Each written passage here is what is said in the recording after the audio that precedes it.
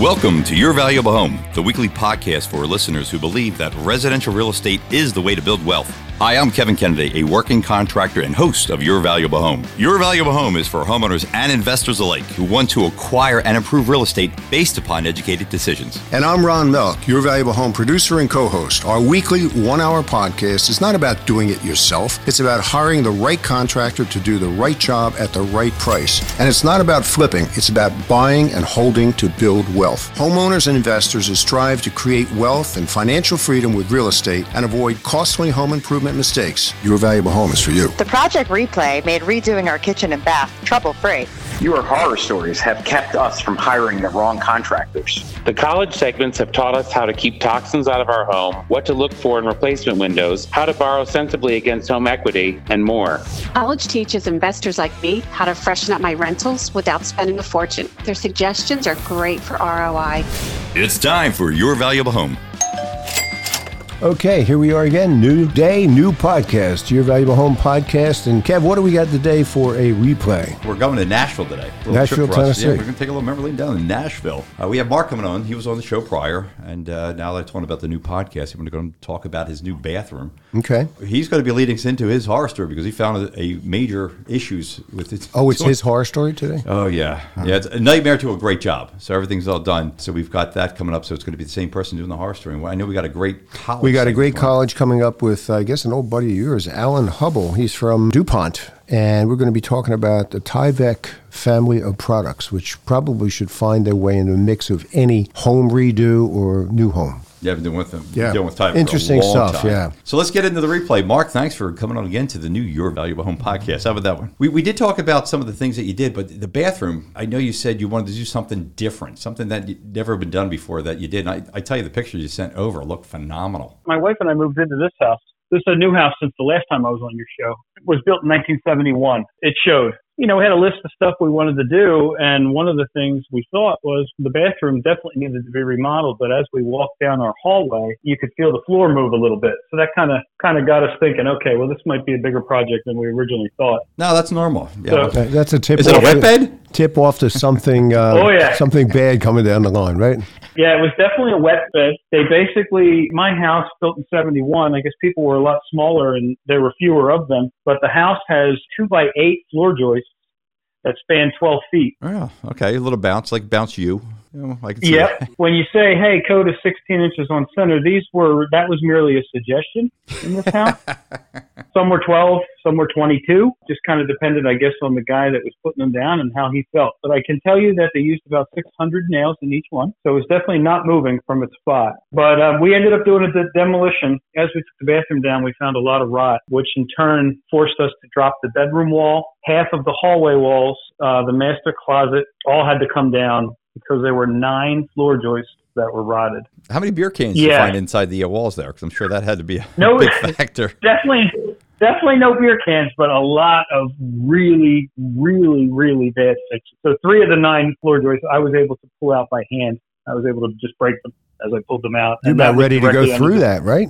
You could have just and that was directly under the wet bed shower. So that was the scary part. So we, the pictures kind of detailed a little bit more, and I'm not sure if you'll be able to show them during the podcast or not. Yeah, no, they're gonna be on the social media as we go along, so it gives you a little bit better understanding of what we're talking about. So it makes it a lot easier that what we're doing. But with that ceiling, I want to go right into that ceiling that you did. You did some type of tray ceiling. That was pretty nice that you did there.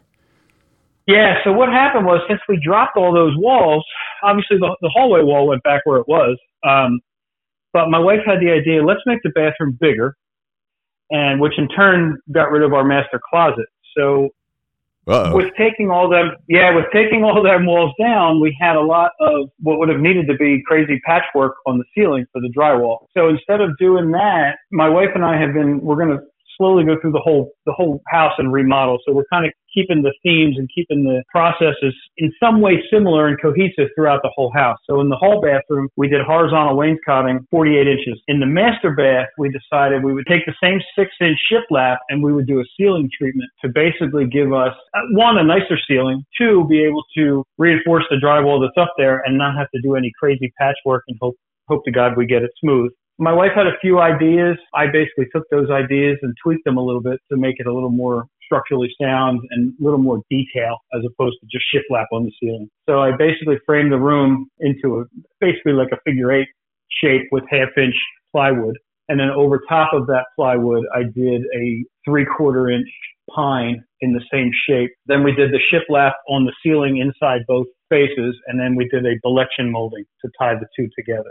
Yeah, it came out fantastic. The problem I had is people in Tennessee don't know what belection molding is, to the point where I had to get it from my buddy who's a cabinet maker in Pennsylvania. So he actually milled it all and shipped it to me. You could say it's an imported trim from PA. So. Well, the beauty of it is you covered it up, though. I mean, I like the beauty of that natural woodwork, but I understand being in the bathroom, you definitely need a little bit more protection with the paint that you used. Yeah, absolutely. And that was the other thing, too. We got to use a nice, durable, semi-gloss, same as our trim for the ceilings. And with the steam and everything, it's perfect. Your exhaust fan that you put in, I'm sure you put in a decent exhaust fan to get the moisture out? Yeah. We have a window as well. Yeah. Well, Mark and I talk every time we talk about it. He's like, yeah, it's, January down here, it's maybe 65 degrees. And what Mark had said, it's 21 degrees here in January. And we always talk. Is it that warm down there in January? It can be, yeah. Our winter is the last week of January, first 2 weeks of February. If you're talking about the cold, that's it. I was never aware of that. Okay.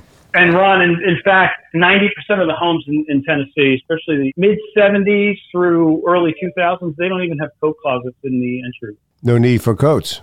Yeah. You just stay indoors there for those are, 2 but weeks. most people, exactly. Exactly. It's weird. And being a transplant from Pennsylvania, it's an eye-opening experience. Well, you said when you got rid of the master closet. I mean, I'm still trying to think of that, because if I said that to my wife building my addition, that wouldn't fly. That's strictly taboo. If I take a master closet out. I remember when I did my house, when I was putting the last house I had, we were putting the addition on, and she's like, I really want this closet. And I'm thinking, I can maybe use a little bit of the closet. No, I got nothing. It was a nice sized closet. The problem is when you build as a builder, you build a big closet for your wife. She will then fill it up. That was the worst part. And you're part of the closet too. My part of the closet, I had to take the other alcove was in our old house. I had to put a new closet in for me with just a little, like a 3-foot closet. But it was more than enough for me. But I just asked for a little bit of space. Nope. It's all hers. Nope. And she didn't have the clothes. Right now we have no master closet. So my clothes, what little I hang, they're in the 1-bedroom closet. She has the other half of that closet and the closet in our 3rd bedroom for now. So big plans coming forward. We have to finish reinforcing the floor in the rest of the house. So we're going to drop the wall between our back 2 bedrooms, and that will become our new master suite. So I'll end up building a large master closet. We'll make bedroom number 1 larger, and then combine the other 2 bedrooms for the master. So that's the next project. And then after that, we'll end up turning what is now our great room, which isn't that big, into our 3rd bedroom with a walk-in closet and a mudroom. 4th project will be dropping all the walls to the original house. Because, like I said, the house was built in 71, so it's very compartmentalized. I have a formal living room, which we don't use. I have a formal dining room, which we don't use. I have a family room, which I have a resin table set up. That's where I do my work now, since I work from home because of this pandemic. That's the only thing in it. So everything we live in the kitchen, and we live in the great room. So that's what's going to end up happening for the most rest of the people, house. I think, would do the same thing. Most people do the same thing. Yeah, I mean, we originally were thinking about adding, and Kevin, I remember speaking to you about this. We originally thought about taking the window out in our existing master bedroom and building a 10 by 16 addition on the back of the house. So that window would become a doorway, and then that would be the doorway into what would be our master closet, and we weren't going to touch anything else. And then when all this happened with the floor and the rot and all that, we said, you know what, screw it. We spoke to a good friend of ours who's also our realtor here, and she's like, you're better off just making better use of the existing square foot, because right now we're literally living in a 1/3 of the house because the other rooms are so tiny they're not usable. But together they'll make one really nice common space. Mm-hmm. So that's what we decided to do. It's a lot more affordable to do it that way when you stay inside the envelope also, because once you put the addition on, you've got permits, architect fees, you can get the variances, the foundation. The whole exterior is going to have to be redone if you want the house to look normal. Yeah, sure. Doing it to try and tie in. And the quote we got was like $37K for 10 foot by 16 foot, and that was unfinished inside. I was going to take care of it. So you just saved 37 grand. Exactly. Did you put that towards that new More curse motorcycle? words. Hey, I'm working on that. I won't. You know what? We won't say anything further about it, so we can surprise her. That's right. No, it'll be a surprise, all right. My butt will be on the curb. I'm going to be here knocking on my door, Mark. Hey, what are you doing up here? Well, I bought another bike. Again, why are you doing it? Well, she kicked me out. You got it. Boy. Here, the bathroom, some of the pictures that you did with the flooring, with the shower, talk about how you tied everything and married all the flooring together. Okay, so what we did was we ended up, I obviously couldn't change from a 2x8 to a 2x10 or a 2x12, which we needed. So what I ended up doing was I sistered all the joists that were there. In addition to, I even sistered the new ones I had to replace. So everything is double 2x8s now. And then in between the two, in between all of it, I bridged everything. So now it's all locked together as one floor. New 3/4 inch Gorilla board went down, tongue and groove, glued, screwed, the whole nine. So that's all tied back together. So right now, if you look at my hallway side, you'll see bumps where it doesn't match up to the existing floors, because in addition to the 2x8s, they used 1/2 inch plywood as the subfloor. And then at some point, a contractor probably came into this neighborhood and cleaned house because they have 3/4 inch press board on top of everything. So all that's getting ripped out as well.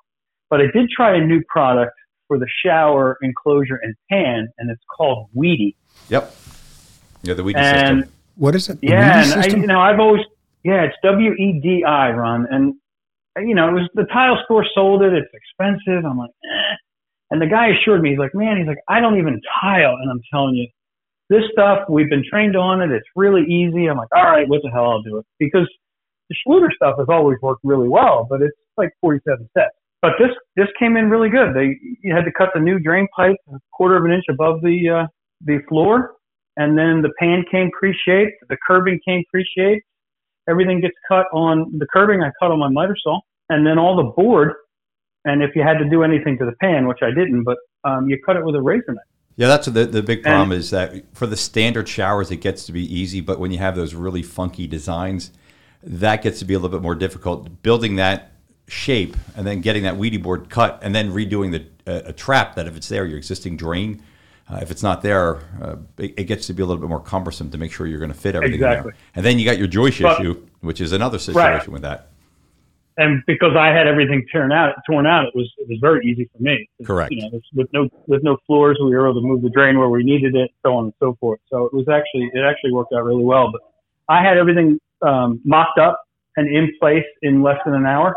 And then it took about 2 hours to you still thin set the pan down, the Weedy pan down, and the curbing down, and then the board gets screwed with special fasteners and retention, I call them washers, they have another name. And then they have this waterproof, they don't call it caulk, but it's basically caulk. It's really thick, and you have to put it on to where you have 1 inch of this caulk on either side of the seam, and the little retention rings are about 1 1/4 inches, so you need it to be 3 3/4 of an inch spot to go over top of it.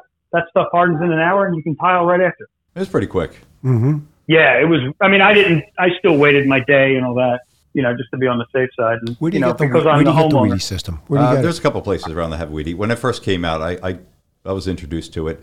Sounds pretty simple. It does. It's just a little bit more simple. Difficult if you're. I do some really off the wall showers, the stuff I build, and I'm still old fashioned.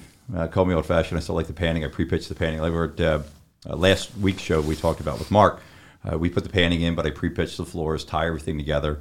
But either way, it's comfort level of the contractor if they want to be able to use it. But they're all great products. If you do it right, do it right. That's the Weedy key. system. Weedy system. Yeah, just make sure because.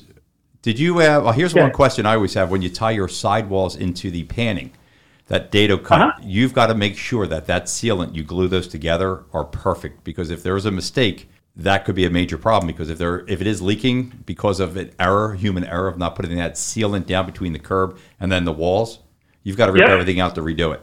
Yep. So as long as you get a qualified contractor to do it, it's going to be easy enough to do it. So, but. And we're going to take a little break here. I'm going to jump into the horror story of the problems that you have, and we're going to let people know what they could possibly find when they start doing all this. All right, Ron, we're back talking with Mark about He had a horror story. Yeah, a horror story. I sent you the pictures. You saw how bad it was. So why don't you just walk through it, Mark, step by step about the beside the bounce of the floor, the problems, the rot, how much effort you had to put into this, get it back to normal? I'm going to say it was probably 2 full weekends. You know, as you know, with any deconstruction or demolition, you still have to live there. Fortunately enough, we had a working bathroom, so we didn't have to rush. But it's like peeling an onion. You grab the onion out of the fridge and it looks fantastic, and then you start peeling it and start finding more and taking more things away. More. Exactly. You know, I'm a firm believer. If it's from A to C, I'm going to go from before A to probably D or E in terms of replacement. I'm going to go one extra rafter in each direction just to be on the safe side to make sure that, you know, everything was caught. But you have to be very systematic. You know, you got to have the forethought of, okay, I know I'm going to find something bad. How bad is it? You know, so when I went out and I bought 15 floor joists. I didn't know if I was going to need 1 or 10, but I bought 15. I bought 8 sheets of plywood. I needed 5. You know, I just made sure everything was here before we swung the first hammer. Oh, 8 sheets of plywood today, or what's that, about 18 million, 20 million? Oh, yeah. Oh, yeah. I got off easy. But it's funny because, you know, when we started pulling it back, and now the other thing too, Kevin, and I don't know how familiar everybody is, but the older the houses, they're not built like the new ones. Technology isn't there. So you can't just swing a hammer and bust up that poured floor, that floated floor. You don't want to break joists and end up in the basement or the crawl space in my case. So we had to very easily, you know, pry and pull and luckily it worked out with us with dropping the wall in the hallway. We were able to get the old tile, because the tile in my shower was the old wire mesh and floated concrete on the wall. Well, that must have been fun ripping out. Yeah, it was bad. But luckily we were able to get it from the backside. So we were able to hit it with a sledgehammer into the shower. So that helped. Still wasn't easy. But again, you just peeling an onion. You just have to start at the top and just keep pulling stuff out until the damage stops. And like I said, I go a little bit further just to make sure. And then it's just a matter of going backwards and putting it all back together. I couldn't tell you how many times I've seen contractors do that. They don't go that extra step, and then they have problems, and they got to come back and refix what they didn't do because the people have problems again. But yeah, you said it right. And it's usually crappy fix because now it's not opened like it was when they should have did it the first time. Yeah, it's a Band-Aid. Yeah. And you did all this, you're doing all this work yourself? Yeah, Ron. The only thing I subbed out just because of the warranty was the plumbing. I did the finish. You know, they roughed in all the plumbing for me, and then I put my valves on. But you know, we have a plumbing company in the area. Anything they touch, you get a 10-year warranty. Okay, so that's pretty good. Yeah, it is. I mean, it's a little more expensive. So it's probably double what I would have paid if I did it myself. But I don't have to worry about it. I hear something, I don't like something, I just call them. They come out, they check. Nope, you're good. And they've been in business a long time. Oh God, yeah. They're one of the big, you know, they're one of the big guys. When you find the contractors have been around for a while, there's going to be a reason why they've been around a while, and that's why I always tell people. Yeah, they're honest. They do a good job. They don't get a lot of callbacks. Yep, and they, you know, these guys do all of it. I don't use them for electric or HVAC, but they do electric, they do HVAC, they do all that. So the cabinets, actually the cabinets came out of Pennsylvania as well. Unfortunately, that's what made the bathroom take as long as it did because you guys were shut down for so long. The company is Schuler, is the cabinet company. I think they have 11 or 12 plants throughout the country, and the one plant that made the cabinets my wife fell in love with was in Pennsylvania. So we literally had everything done, and we couldn't finish the bathroom. They're from Pennsylvania? The cabinets are, yeah. Yeah, Schuler. Sounds like it could be a PA Dutch company. That's a Dutch company. I'm not sure. Cabinets are beautiful. They finally came in and, you know, couldn't use the shower because we needed to do a granite sill for under the glass, and they weren't going to come out twice because it's the same granite that's on the vanity. So we literally couldn't do anything until the cabinet came. Yeah, it gets to be a little bit difficult with some of the things. I mean, today, as a contractor, for me, it does get to be more difficult because of the product not be able to come in. So with me, I have to, instead of thinking about a month ahead, I'm thinking 5 months ahead. What have I got to do? Because this is the change. We have to deal with it. It is what it is until everybody gets back to normal. It just makes it difficult. But the problem we're having is that these contractors, they're starting new businesses. They don't understand that. And when they're calling the show, we just had issues with jobs that were done where they said they can do it right away, and it took a lot longer than expected. It was just a small repair. It's a weak job. It's 18 weeks, and it still wasn't done. Because today, the subcontractors that they're using, they're busy. And if they're busy, it doesn't work. You see, the whole industry is turned upside down. This industry that I'm in is a nightmare because there's so many contractors, but they don't work. And if they don't work, the problem they're having is they're waiting and relying on the subcontractors. So it's just lengthening it out. And people don't ask that question. Who's the one physically doing the work? Now, with me, it's a little bit easier because Dave and I are there every day. But we're an anomaly. I have 31 years of being in business. That's what I call ourselves. We're an anomaly. We're nothing special. It's just that we're the ones doing the work. You very rarely hear that. I'd love for any of our homeowners to say, hey, listen, the contractor I did hire, the owner's the one that physically did the work, because you very rarely hear that. There's only a couple in the eye area that I know personally that still do that, but most of them are it's all salesmen and subs. I mean, don't you want the owner of the business coming out and doing the work instead of subbing it out? No, I would. I think it makes a lot of sense. Yeah, absolutely. For me, your subs are, your drywall finishers, because that's all they do. So you get a good team of guys that come in and do that. You know what I mean? Like a patch is different, but if you're hanging drywall, that is one thing. And I apologize, Ron. I said I did it all, but my wife talked me into having a local company come in and float all the drywall that I hung. Yeah, and you don't want to be lifting that stuff. I mean, it's not worth wrecking your back for. Yeah. Oh no, I hung the drywall. The drywall was all up. These guys. Just brought it in. Yeah. So, but I'll tell you what, it was the best money I ever spent because they did a bunch of jobs in the neighborhood. So I knocked on neighbors' doors. I called the ones that I knew that used them, and hey, tell me what your thoughts are. Tell me this, tell me that, and not one of them had a bad thing. So anyway, the guy came in and he gave me a price, and I was sticker shock because I always do my own drywall. And, but I talked to a couple other people and they're like, oh no, that's actually a really good rate. I'm like, okay. So I called the guy back. I said, let's do it. 3 days later, I had one little spot, looked like a pop nail. I called him up. Within the hour, he was out, fixed it. And, I've had no issue. What you said is something that people very rarely do. Talk to your neighbors. Everybody just wants to be able to hit that button. Hey, let's check the local contractors because somebody's paying for an advertisement, and that advertisement says how great they are because mommy said they're great. Well, talk to your neighbors. See if the guy's done or the group has done work in that area before. Have they had any problems with the township? Yeah, all those things. How about suppliers? Suppliers have a bum wrap on them. Go to township buildings. Check it all out. Check the township buildings. They're the ones going to be able to tell you. Most township buildings are not going to be able to refer somebody because they're dealing with so many contractors, but they will be able to tell you this is across the country. If they're a bad contractor, don't use them because there's major issues. Because the townships want their constituents, their residents to be protected. Right. And this is a good way to do it. But people, again, they just want to hit that button. I tell you all the time, they say, well, where'd you get it from? An online referral. Did you check anything further? No, there were great reviews. Yeah. Well, who wrote the reviews? You start asking people like, oh, yeah, you know what? I didn't think of that because I was in a time crunch. I didn't have time to take a look at it. I just want to get it done.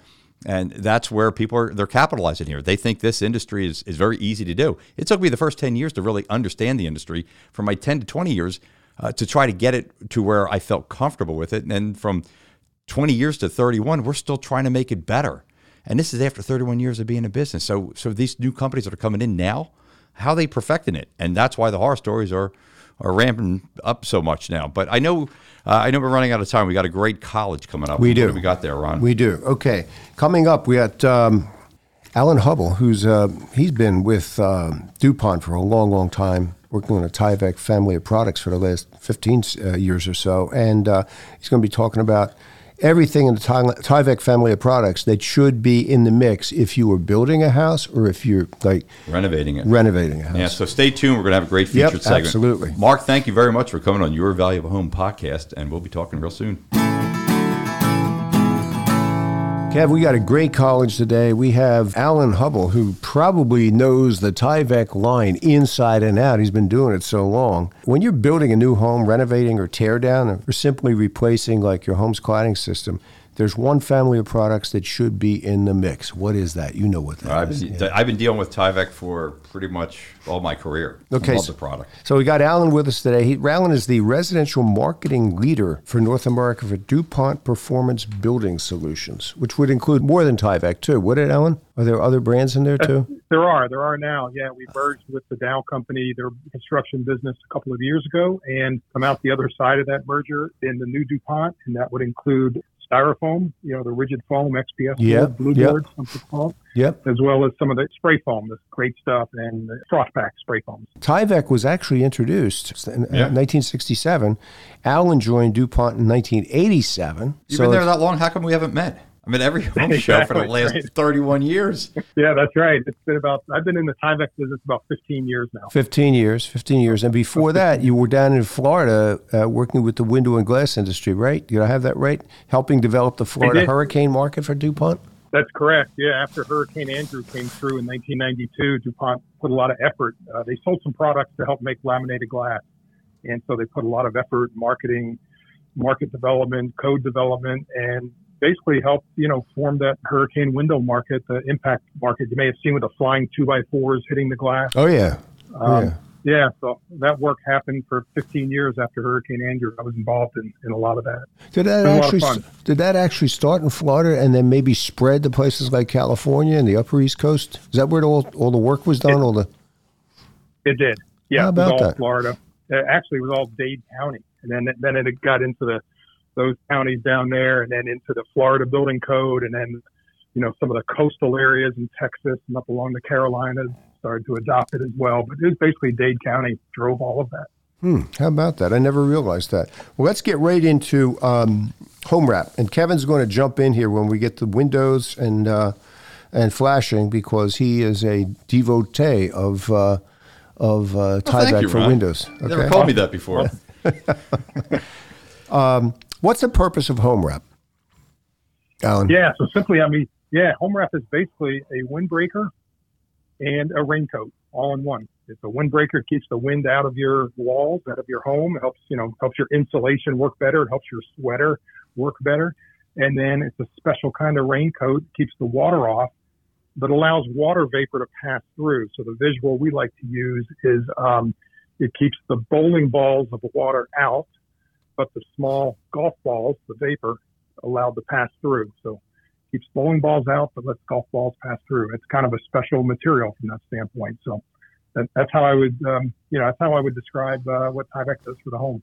It's how's it made? It's not woven, is it? It's what's called non-woven. Same kind of, you picture like a bunch of spiders laying down a spider web. And that's basically what it is in the manufacturing process. You're laying down this web of very fine filaments, high density polyethylene. So it's your soda bottles, really, really, specially engineered, and then very fine filament in a mat that's moving down, the line that's moving down the line. And then there's some post processing, and you hit it with heat and temperature and that kind of pressure and temperature. But it's a very fine, non-woven series of filaments. Super fine. Well, I tell you, going back when it was probably the early 90s, I think it was one of the companies, Eastern, was doing a certification class, and I took one of these classes. And they were showing me how one of the competitors were going up against Tyvek, and they had this clear glass component with two cylinders on top, and these cylinders led to this component.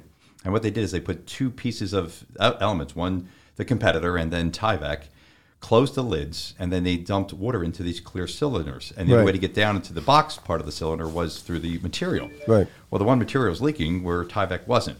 And at the bottom of this box had a pump. And you could pump it. You can see the vapors or the air going right back through it.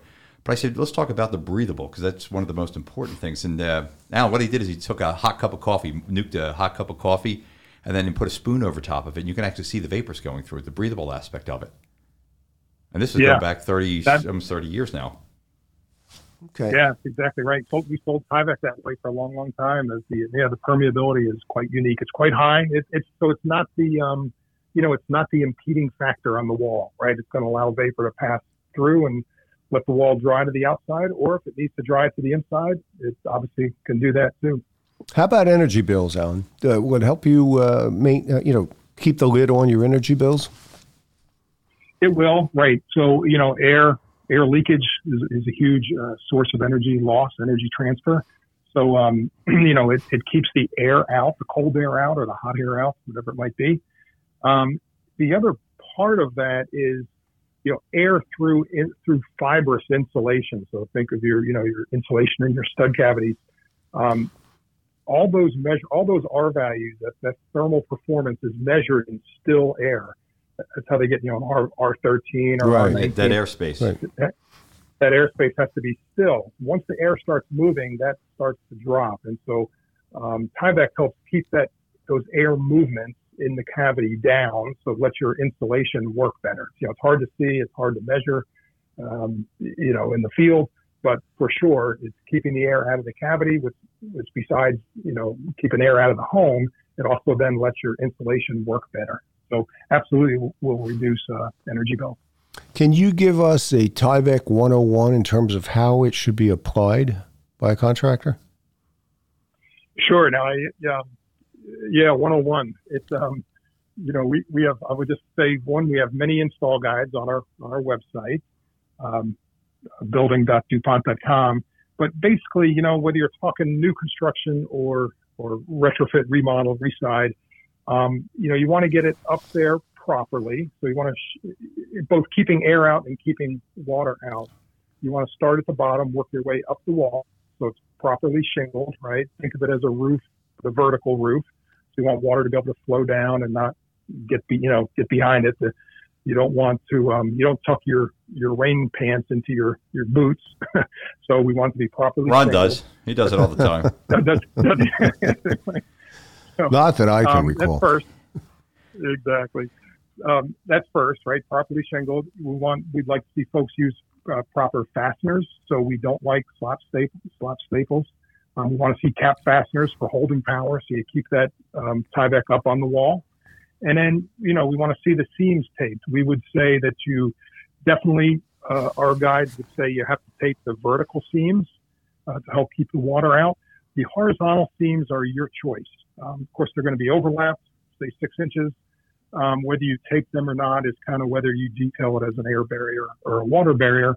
But, tape the seams certainly don't hurt. You have some decisions to make about the bottom of the wall.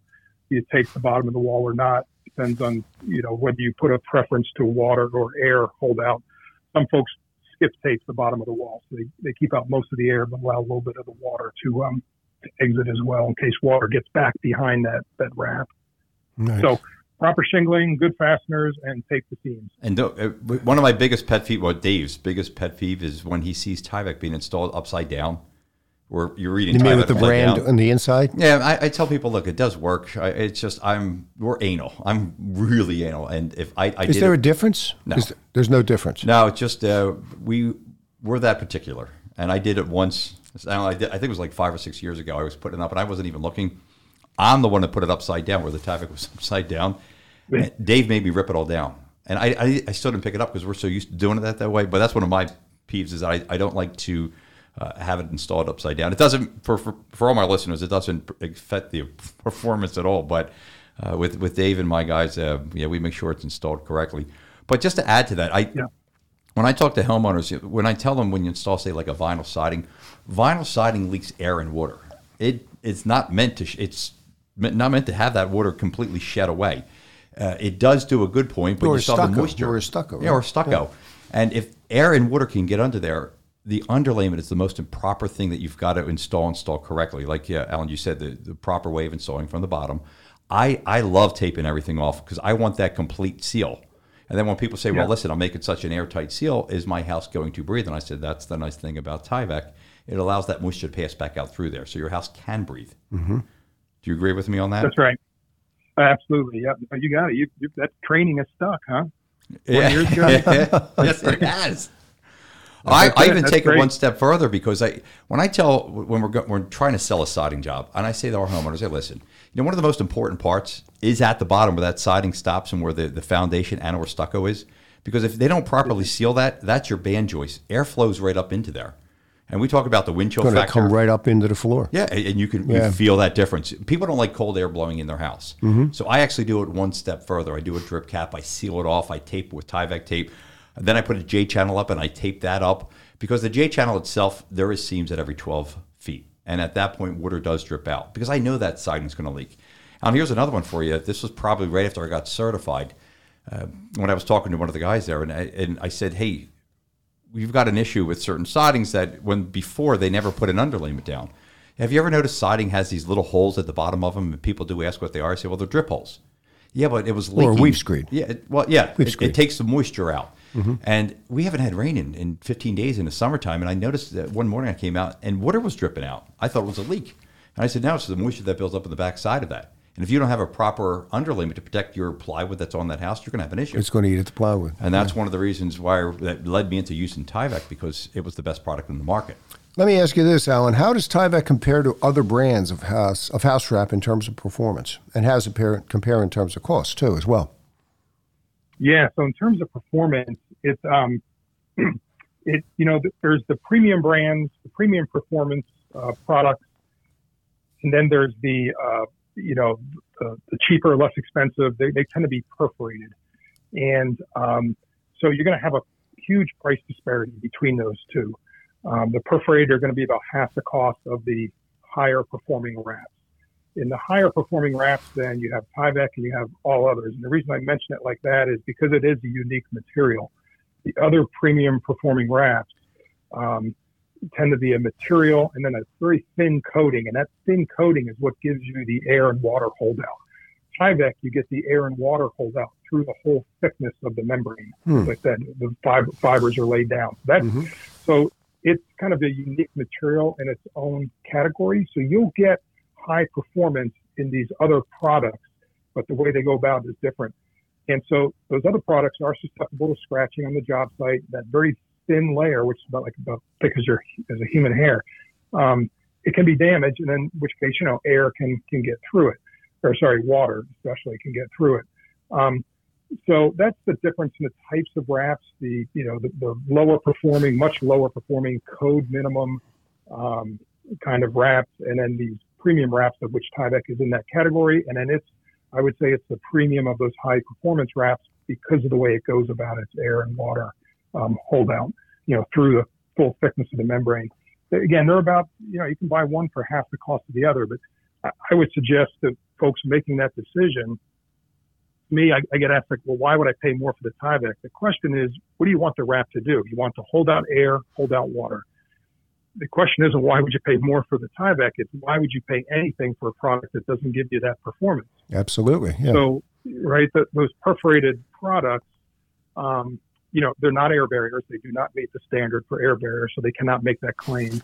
And then for water performance, they're much, much lower, right? The standard is like 12 centimeters of water column holdout, which is about 4 or 5 inches, versus Tyvek is at a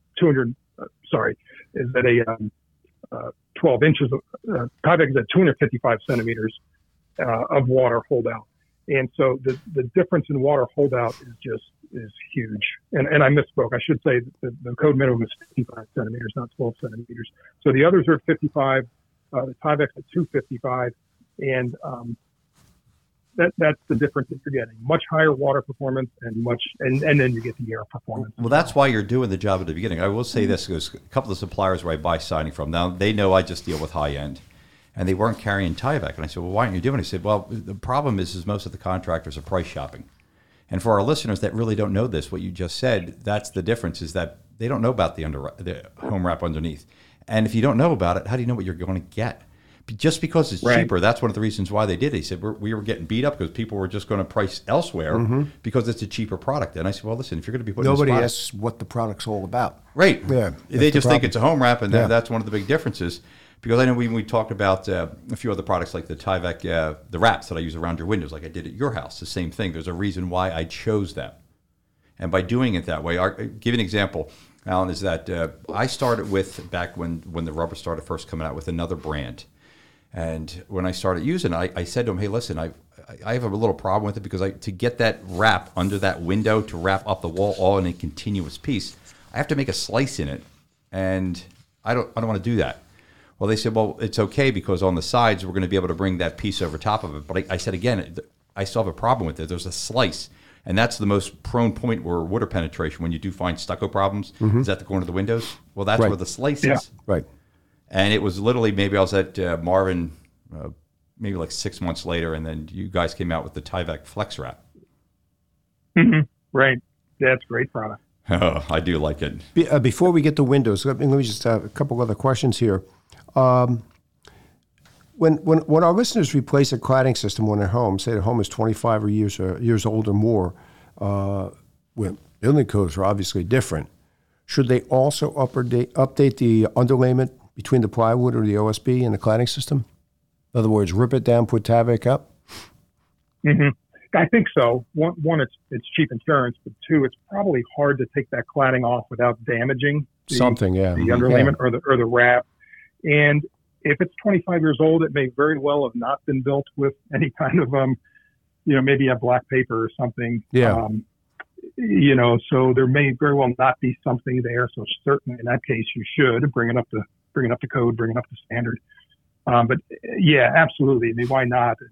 And even if you could go about the job without having to replace it, I would tear it off, a few $100, you put up some new wrap, and you kind of start the life cycle all over again, right? Makes a lot of sense. Yeah. Thermal cycling, weatherization. Yeah, that's the only, when you do your siding, think about if you're going to be doing it, say today, and you have this situation, I tell people, listen, when are you going to redo your siding? Next year again? Now it's going to be about 30 years from now. So at that 30 years, why not do it right from the first time? Absolutely. Everything's about price these days. You notice that, Alan? Everything's like, how cheap can you give me? So the contractors can make the most money, but where it's affecting is the homeowners aren't getting the best performance. And this is some of the complaints. Right. But I tell them, it all starts from the beginning. If your contractor doesn't educate you, that's your biggest problem, because one thing I can tell you they're going to be doing is trying to get the sale out of you. They want the sale, they want the money, but they don't give you what you should need to get that best performance. And I see it all the time. Yeah, and I know we're talking wraps here, but that would just add, to take it to even another level. For the homeowner, you think about your wall. You might have a 2x4 wall, so you have R13 insulation, but we know that about 25% of that wall approximately is wood, which is like an R2. So effectively, you don't have R13 wall, you have R8, something, less than R13 by the time you do the math on the wood and the insulation. So you could even, you may even want to explore with your contractor putting an inch of foam, styrofoam out there, which is an R5 across the whole wall, right? So you've stopped that thermal bridging. So now you've taken an effective R8, R9 wall up to R13, R14. That's a huge lift from where you were. And to your point, there's only one time you're going to do that, when you reside the house. Now you have window details to deal with and this kind of thing as well, perhaps. But that's another consideration besides your weatherization, is think about your thermal performance of the wall. Yeah, I was going to say the packing up between the barge boards and the windows are going to be a different issue that the contractor's got to work with. But here's another thing. I know we talked about some styrophones. There's styrofoam that are out there, and I see them still. They're not putting a home wrap over top of that. And people ask them, why is that wrong? I said, well, I'm looking at the styrofoam they put up. So it's just the styrofoam over the OSB? Yes, there's different brands that they can put up, but some of the brands I see they put up, there's big gaps in them. Right. And I said, what Tyvek's there is designed to get rid of the wind chill factor. When you have an R13 that's in your walls, that's considered in dead air space. Tyvek allows you to get to that R13 because there's no air blowing in. Yeah. Now, I think it was at 1 mile per hour that infiltrates your house, lowers your R value 1. Is that correct? It's right. It doesn't take much to start dropping that R value. Yeah, and you're going to feel it. Hey, how about that? I learned another thing back 27 years ago. Certification. Nice. But when you explain to people about this, they're like, you really do need this, because that siding I'm putting up doesn't stop the wind. It's that underlayment that we put up. So if you do want to put more insulation up, I'm all for it. But you still need to have that stop. I think most people wouldn't understand it. Siding and whether it's a vinyl siding, whatever it is, stucco, is essentially the cosmetic face of the house. Correct. And it doesn't really protect against much of anything, does it? No. It's the underlayment to protect in the house. People want to see the siding because that's what they're paying for. But if you're going to be complaining about the cold air drafting in the wintertime, that's due to the improper installation or lack of installation of the underlayments. And if you don't have that, you're going to have a problem with it. You got to redo it again. Yeah. All right, let's get into one of your pet peeves here, bad window installation. So you and Kevin should chime in together and talk about what it takes to install a window properly. And I'm sure it's going to include Tyvek product, right? For me, it is. Okay. I've been doing it for a long time. Yeah, for installation of windows, and this is for any window, is that if you don't properly flash a window, whether it's a leaky window, I've done it before where I pulled old windows out and put them in because of certain situations, I've never had a problem with that window. Now, it's still leaking, but since I did the Tyvek flex wrap on the bottom, built the pans where it drips out, did the foam in the back so it seals, it allows the water to drip out, put the straight on the sides, we never have problems again. But when I'm replacing windows, I'd say, listen, I'm going to use the nailing flange because I need to tie that window in with this flashing. And with the Tyvek, when you're doing siding and windows, yes, homeowners get a discount because it's easier to do. But I say the biggest thing for me is that how I'm tying that Tyvek along with the Tyvek flashing together, and I'm marrying those two. That's the biggest thing that I'm looking at, because if there's a problem with water penetrating in, you're calling me that there's going to be a problem. So by doing this, I'm eliminating that problem. I don't want the problems, and that's the way, if you do it from the beginning, you're not going to have these issues. Alan, do you agree? Totally agree. That's exactly right. We like to say the walls don't leak. It's those interfaces, the discontinuities, right? The penetration, that's what leaks, that gap. And, in the middle of a wall, you're not going to have a leak. But, around windows, absolutely critical. And you've got to tie it all together, just like you said. So, and you got to tie correctly. Because I did. You got to tie correctly. Yeah. I got to tell you this. One of the neighbors in a development I was in, give it an estimate a couple of weeks ago. I asked her to talk to him. I was doing the houses 3 houses up. These homeowners got stucco remediation. The windows were bad. It was a bad vinyl window. They were leaking. And I told them I get it. They left the old vinyl leaky window in, and then they installed the Tyvek on the house. Now they cut about 3 inches around the window, and then I was watching them apply Tyvek straight over top of the bottom of the flange. Right. So they put it over top of the bottom of the flange, and then put it on the sides and top. Alan knows what I'm talking about. Is that a problem? It's a problem. That's a huge problem. So why don't you explain to our listeners? It'll cause leaking. No, it doesn't cause. It's the window's still leaking, but the protection's not there. Alan, why don't you explain why it's so bad? Because I told this to the homeowners, and then they were panicking. The guys were done. They put veneer stone up. They did all this work, and I said, it's got to come down. That window is going to still leak. So, Alan, why don't you explain why it's so bad, that what they did there? Yeah, so let me take you back. Just kind of fundamentally, there are two methods of window installation that kind of the industry is built on. One is the barrier method. You put flashing around all four sides of the window, and you hope that water never gets behind that because it has no way out. Correct. That's a method. Commercial construction is often like that. Maybe some residential, but the more modern method, and what you see commonly in residential, is this drainage method, and that's a recognition that water may very well get between the window and the rough opening, or into top of the window, whatever side of the window, but there's a path for it to get out, and that is gravity will pull it down to the sill, and then you leave the sill, the bottom of the bottom flange of the window open, so that water can drain and dry out of there. That's what our install guides and our technology are based on, and that's what we promote. And most major window companies, I'm not sure I know of any that don't promote that. So that's the fundamental science of it. You flash the two sides and the head, properly shingle with the flap or the wrap over the top, and then you have it if and when more than if, water gets behind there, it has a way to get out. So when you see that tape across the bottom flange, oh brother, that water has nowhere to go. When I walked by them, I said because the one guy I was trying to talk to the work for him, I said, listen, not that I know the homeowners, but you're doing it wrong. And he didn't understand me. We couldn't communicate together. And I said to the homeowner there, I said, you have a big problem. I said, you don't want to trust me. Hey, I get it. But why don't you go on Tyvek's website? They're going to explain that what they're doing here is wrong. And the husband came out, and I just said to him, your problem is that the window's leaking. The contractor should have known. I mean, he had 7 brand new trucks. It looked great. So you figure it's a company that's going to have all these trucks, hey, they know what they're doing. They're all brand new. It looks great. But your workmanship has got a big issue, because now this homeowner put over $100,000 out to correct this issue. And even though it's siding or stucco, it's still going to leak. And I said, that leaking now is being trapped in there because with the way I did your neighbor's windows is that nailing flange you'll see on my windows is exposed. And underneath, I always tell them that crinkly part is the Tyvek Flex. And that's wrapped over top of the Tyvek. So if there is moisture that can get in there, which it can, it's got a way to get out. And it's going to drop over top of that Tyvek Flex and under the flange. Well, what this person did, this contractor put it over the flange, and now it's going to keep all that moisture in. So it was bad before, now it's even worse. It's going to be worse, yeah. Alan, what is the effective life of the window wrap? Of the flashing? Of the flashing, yeah. Of the flash, yeah. It's going to be a long time because our flashings in particular are 100% butyl adhesive. So there's no organics in there to volatilize off. There's no solvents. There's nothing in there to flash off. Think about your driveway. Every other year, you got to get it recoated because those volatiles are boiling off over time.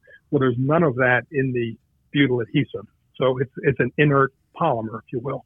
And so that's good. So that helps with the longevity. The top sheet is just there to kind of carry the butyl, helps provide some UV exposure before the siding goes up. But so it's, as long as that butyl is stable, the butyls are rated to, I believe the industry standard is either 170 or 180 F in terms of a kind of a constant performance temperature. Of course, we don't see that constantly. You'll peak up there, but you're not going to live that, you're not going to live at that temperature for weeks on end. So they're designed to perform at a very, very high level. I'm going to ask Kevin a question now. When you go out to install windows, or actually sell somebody on a window installation job, right? Do you walk them through all this? Absolutely. Do they understand all this? At the end of the day, do they come away saying, wow, I didn't know that before? Well, one of the things I talk about is before I even give you the price, there's going to be a reason why some of my applications are going to be a bit more money. It's because if you look at, say, a Tyvek flash, which Alan, I know it does cost a good bit more than a normal product, the reason why I'm doing this is because I don't want problems. Other issues that happen with other products, I don't want them issues. And it was just recently, we were doing a job maybe about a month and a half ago, and you're going to love this one. The building inspector, comes back to my job, and he started to take pictures of the windows. And I put Marvin windows in, and then I did this multi-level polymer because I put an insulated foam board siding that was put up, and then I did a Craftsman style around the window. And he's taking pictures of finished and during application. Right. So I said, to the homeowner, the inspector's here, but I don't have an inspection. So I walked around, talked to the inspector, Greg, and I said, Greg, what are you doing? He said, I'm taking pictures. I said, what are you taking pictures of my job for? Because I want to show all the other contractors how to properly do a window. I said, that's something different, given my experience out. But for my homeowners, what I do is I put in a polymer board that's 1 inch thick, the 5/4 board, because of the siding being so thick. And what I'm doing is I'm minimizing that J channel, so everything's hidden. But if you take that polymer board off, and I said, could possibly water get behind there, but here's what it needs to do to get into the house. After the polymer board, I only do 2 inches around because I have a 1x, which is 3.5 inches, and that 1.5 inches is the pocket where the siding's going into. So if water does get behind there, it's got to go through a drip cap, Tyvek tape, Tyvek straight rubber, a nailing flange, sealant, spray foam insulation that's airtight and watertight before it gets into the house. And I say to the homeowners, do you think it's going to get in? Well, why are you doing all this? I'm like, well, again, I don't want problems. Because I understand that if you do have a problem and you don't even know about it, it's a slow leak, you're going to have a massive problem. So all these steps that I pay for in my application that, yes, I do have to charge you for, you're not going to have a problem. I mean, I know it's a little bit of an overkill, but have you ever seen that before? What I do is I put the polymer board, I drip cap all 4 sides. And the reason why I do the sides and the bottom, even though water is not per se getting into that, is I use the same color as the siding because I like this dark siding. And when I look down the polymer board from the siding, I don't want to see the side white. I want to be able to see it in the same color. Right. So I put the drip cap up, then I put Tyvek tape over that, and there's Tyvek under that, and then there's the rubber, the foam. Everything's in conjunction with it.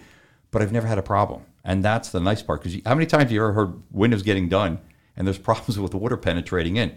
I've never had a problem with any of the windows I've ever done when I'm doing a siding job because... Going back, was there a time when we didn't use Tyvek?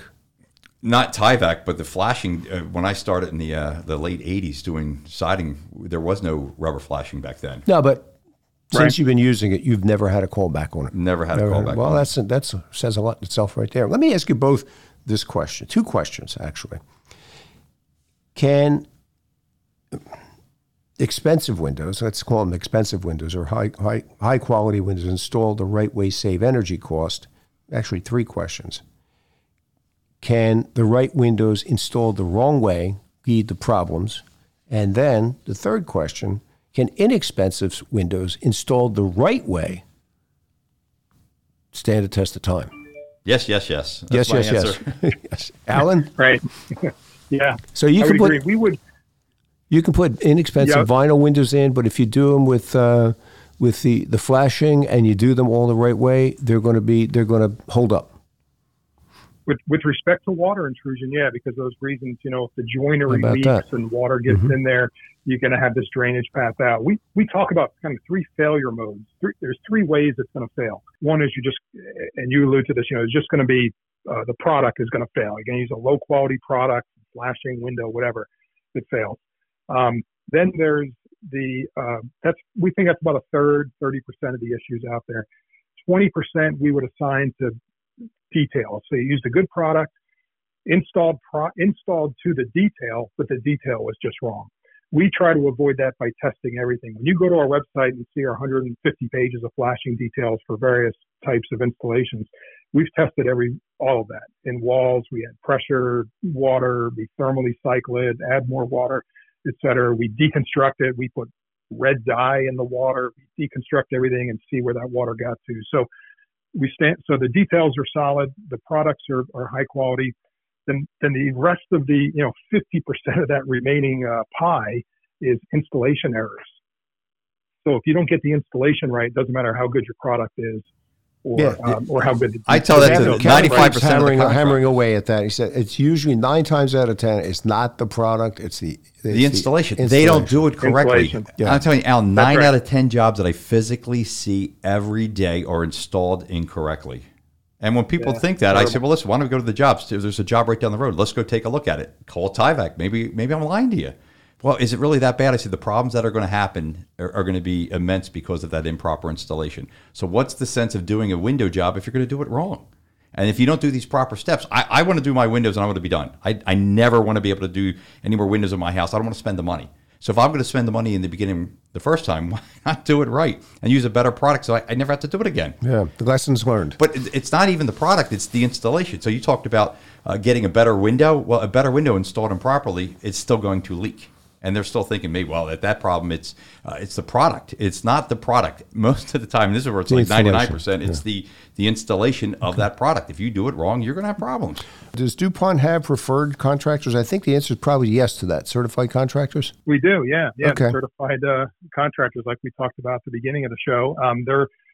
You can get that training by reaching out to our local field specialists. If you go to our website, building.dupont.com, and find the specialist locator, you can contact that person and set up some training for you or your crew or whomever. And then you'll be a certified. There's about 4 to 8 hours of training, job site visits. You got to observe 2 or 3 different installs to make sure you fully internalize it and understand it. And then you'll be a certified Tyvek installer. So there's another question consumers can ask, homeowners can ask: if somebody's going to apply Tyvek to your house, is he a certified Tyvek contractor? Right? If he says no, shake his hand and say goodbye. I'll go one step further. The contractor, maybe you got to make sure the subcontractors that they are using are doing it properly, all the way down the line. So it's still up to the homeowner's responsibility when they find the contractor to make sure they're still doing it right. Because I still do find that a lot in roofing and everything else. It's a mess out here. This contracting field's a mess. And whether you're using, you still have to, as a homeowner, do your due diligence and make sure the contractor's doing it right. And the only way to do it right is listen to the show. We'll give us that website one more time. The same website would show you the selection of products, right? It will, absolutely. Yeah, it's building.dupont.com. Thank you very much. Thank you. It's been a real education here in 30 minutes. Installation 101. Perfect. Alan, thanks for doing this. We appreciate you coming on. I love talking about Tyvek and dealing with them for so long. And we do appreciate you spending time with us here on Your Valuable Home Podcast. That's this week's podcast. Your Valuable Home comes to you every week on the new Pod City Podcast Network, Apple Podcasts, and all other popular podcast directories. If you want us to share your home improvement project or horror story, email me at kevin@yourvaluablehome.net. That's kevin@yourvaluablehome.net. And don't forget to tell your friends and family about Your Valuable Home, the weekly podcast that's all about building wealth in residential real estate and hiring the right contractor to do the right job at the right price.